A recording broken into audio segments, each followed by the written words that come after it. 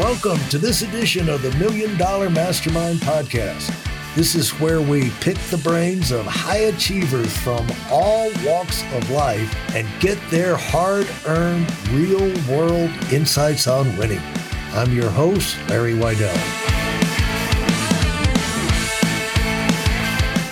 And so there's lessons. You know, the thing is, that's a concept that may be useful to you, but it's up to you as an entrepreneur to decide when to expand, when to pull in. And there is a lot of logic in at the right time for a company to be having a new beachhead, a new thing to like freshen up, like you moving to Asheville, to stir the pot, change things up. But if you're moving 50 times a year, not as beneficial. You're always traveling. You're always introducing something. So you need time to absorb these changes and all. And so as you went in, you started your business with what is the?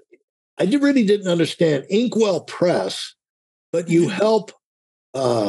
First of all, you help people do less while achieving maximum success.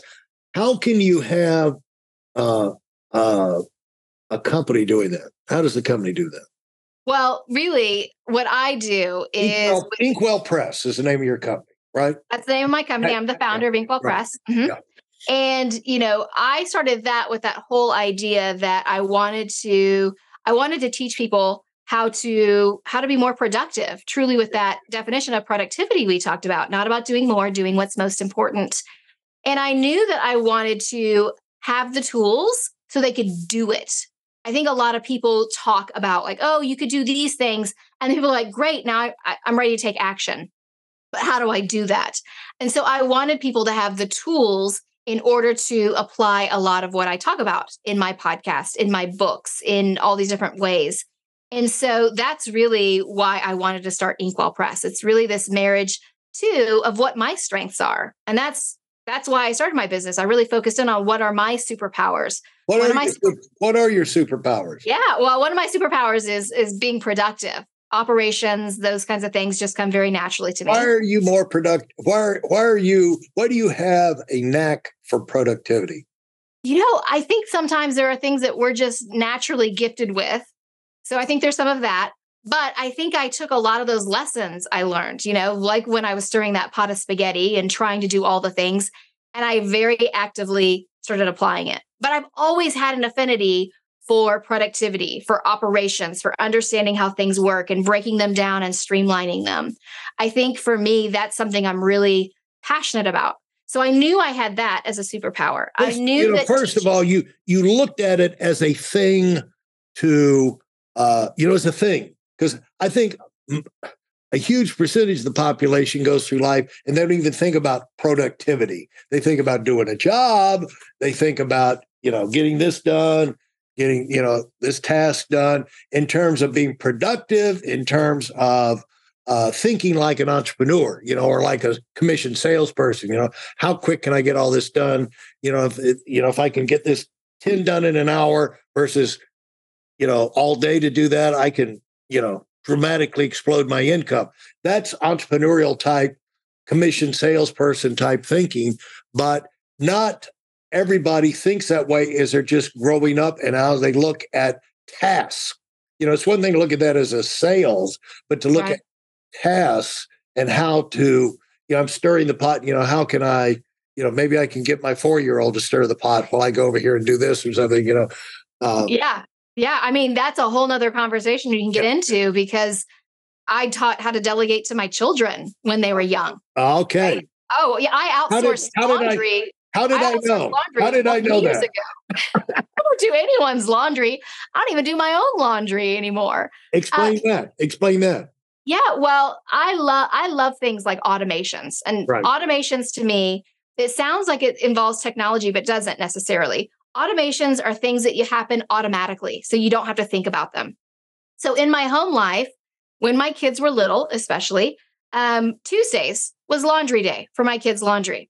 So one of the things that causes a lot of stress is laundry of all the things, right? Oh, we have no clothes. We're out of underwear. It causes a lot of stress. You got to wash them and you got to fold them too, Fold them too, right? Yeah. But I set up this automation where Tuesday was laundry day. So on Tuesday mornings, when my kids were little, I'd say, okay, it's Tuesday. What is Tuesday? They'd say laundry day. So, okay, they got a little older. It's Tuesday. They knew it was laundry day. I bought them hampers that they could bring down the stairs. So they had their hampers. They brought them downstairs. And then I said, okay, it's Tuesday. It's laundry day. They got a little older. Got them to start sorting their clothes, sorting the clothes into darks and lights. And could I have done it faster? Absolutely, I could have done it faster. But the point was, I was investing in them. That's my team at home, right? My kids are part of that team. So I sat there, I'd watch them. Yep. Eventually they got a hold of it. All right. Next step, time to sort the laundry. It's Tuesday, laundry day. They bring their hampers downstairs. They sort the laundry. They put it into the washing machine. And then eventually they're putting it in the dryer. And then they're folding their clothes. And this is why when my kids were little, I no longer did laundry. Like from the age of 10, my kids were doing their own laundry. My son's now in college at High Point University. And guess what? No question about whether he could do his own laundry. He totally felt competent. So I was giving him the tools to be an independent adult while I was giving myself the tools to be free of focusing on laundry, right? It's a win-win. And that's what delegation is. It's empowering others to step into their own greatness. That is fantastic. I think a lot of light bulbs have gone on with people listening there. And a lot of this has, and by the way, my son lives in High Point. He's got a place that backs up to the lake, High Point Lake. I love that. Yeah, we're big fans of High Point, a university run by an entrepreneur. So, okay. And so as you moved through this thing, how did you develop those strengths and expand on them? That's a good question. I think reflection is one of the best tools you can use, and it's free. Everyone can do it. I plug in and I pre-schedule 4 times throughout the year time for reflection, projection, and action, which is kind of, those are the steps for goal setting for me, is reflection, projection, and action. And really making sure that at least once a quarter, I am sitting down and giving myself a half day to stop and reflect back. Now, when I'm reflecting, I'm not beating myself up, but I am looking at what were the wins, what were the losses, what went well, what was terrible, what do I not want to repeat again? Because truthfully, when you know what you don't want, it's more powerful than knowing what you do. Yeah. Right. So when I look at the things I have not done well, the mistakes I've made, the accidents that happened, the bad hires, the bad fires, all of those things, I can grow from that. So actively taking the time to stop and assess where I am, how am I doing? Do I like where I am? That's a big question. Do I like where I am? Do I want to stay on the same path we're on, or do I want to shift trajectories? I think that's what's allowed me to really lean into what are my powers, because I'm regularly stopping and I'm checking in with myself. Mm-hmm. How am I doing? How's my team doing? How's this team member doing? How are we moving together as a group? Because that's what a team is. A lot of times we hear that concept of getting everybody on the bus. I don't believe it's a bus. It's a boat. Because if it's a bus, you know who's driving that bus? You are. And everybody else is just sitting in the back, right? Yeah. It's a boat and everybody has an oar and you're getting them to pull the oars and pulling in the same direction. You're the one in the back of the boat going left or right and helping them make sure they're turning the oars the right way. Yeah. So I'm checking, are we all turning our oars the same way? Do I like where our focus is? That's when I set our quarterly objectives. Once a quarter, I sit down, I do my reflection. Then I'm thinking to myself, okay, these are our top priorities for the quarter ahead. Okay, if these are our top priorities, these are your OKRs, your objective and key results. What are the things I want to see from each team member to make sure that we're all rowing the boat in the same direction? And it's going to be different from people in my marketing group versus people in operations versus people in the warehouse versus, right? So we're making sure that we're all aligned. That's my job as the leader. As the CEO, or what I like to say, the CVO, the Chief Visionary Officer, my job is to go up and out. And I need to look and I need to see the big picture. If I'm down in the trees, all I can see are trees. I got to get the forest view. So I'm zooming out. I'm taking a look. This is what it looked like in the past. This is where I want us to go. Then I come back and I report to my team. This is where we're all moving together. Yeah. And that's how you create synergy and alignment. That's how you make sure that you're moving forward in the direction you actually want to go. So I think that's, in a nutshell, how I know what my powers are and how I can lean more into them because I'm actively checking in on a regular basis. Great answer. Great insight. Tell me about good hires and bad hires. What did you learn from hiring? You're going to have both. Okay. You're going to have both. But I'm a big believer, as many people are, in slow to hire, quick to fire. Because I've made the mistake of slow to fire.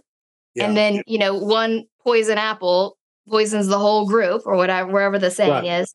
I think one of the biggest mistakes people make when it comes to hiring is they're just so relieved that someone said yes to this position. Right. That they're willing to overlook the things that they're not doing well. Yeah. And then they become afraid to fire because they think, well, who am I going to get to do this? Right. This is why, again, stopping and doing that reflection activity is so important because I'm reflecting how's my team doing? How are we moving forward? But I think one of the big mistakes people make when it comes to good or bad hires is on you. How are you onboarding them? Do they understand the culture that you're trying to create? Do they understand where you're all rowing the boat? Do they understand the expectations? And making sure that that is really clearly laid out, I think is really important. Anytime that I am onboarding somebody, we go through a 6 weeks process called RCQs.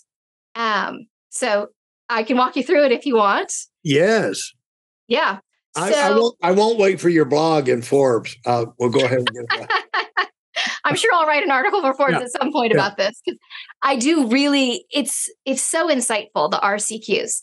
So R's stands for results. Yeah. C is challenges and Q is questions.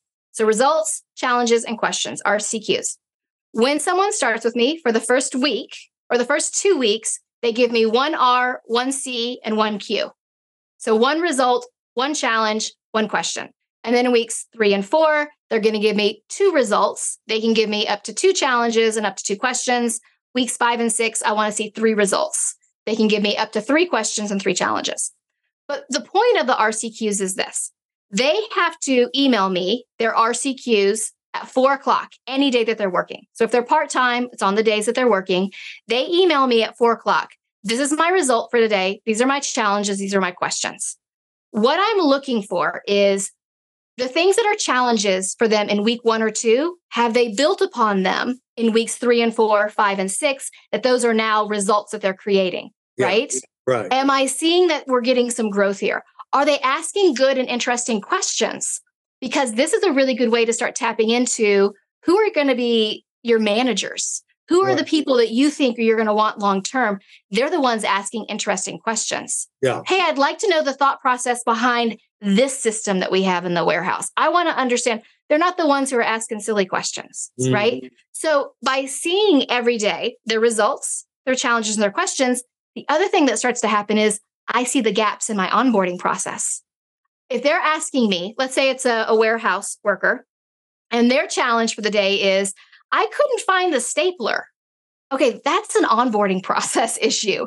Clearly, we need to make sure that they understand where all of the tools are located, and if they don't see them, where they're stored, or those kinds of things. So you start to see these gaps in your onboarding that you can then start to fill and make sure you don't have them in the future. Yeah. So the RCQs for me are so important that you can miss them 1 time and send them to me late. Send them to me late 2 times, you're fired. And I tell them that it's that important. What would a result, what are you referring to when you say a result? Yeah. So for the week 1 and 2, it's a result. And then 3 and 4, 2 results. And weeks 5 and 6, 3. I want to see, what did you accomplish today? What are the results of your job today? So when they first start off, it might be, well, I went through the employee handbook, right? Yeah.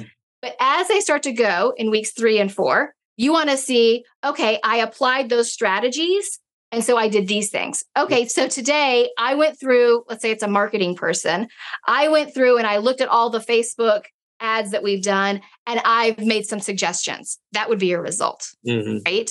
Or I have, what is something they've accomplished? So it's basically, what's your point of pride for today? Yeah. Because what I want to see is, and I don't want to have to keep checking in with them. That's why they email it to me. Yeah. And if they have a question, I'll say, okay, let's take 10 minutes the next day. Either I will explain it or one of the managers will explain it to them. Yeah. Let's get your question answered, and then we can move on. Thanks for listening to the $1 Million Mastermind. If you felt there were any valuable takeaways from this episode, please take a minute and leave us a 5-star review. Your feedback is important and really helps us get the word out to a wider audience. Remember, we have a valuable webinar that is absolutely free. Register for it right now at whitealumwinning.com. Thanks for listening.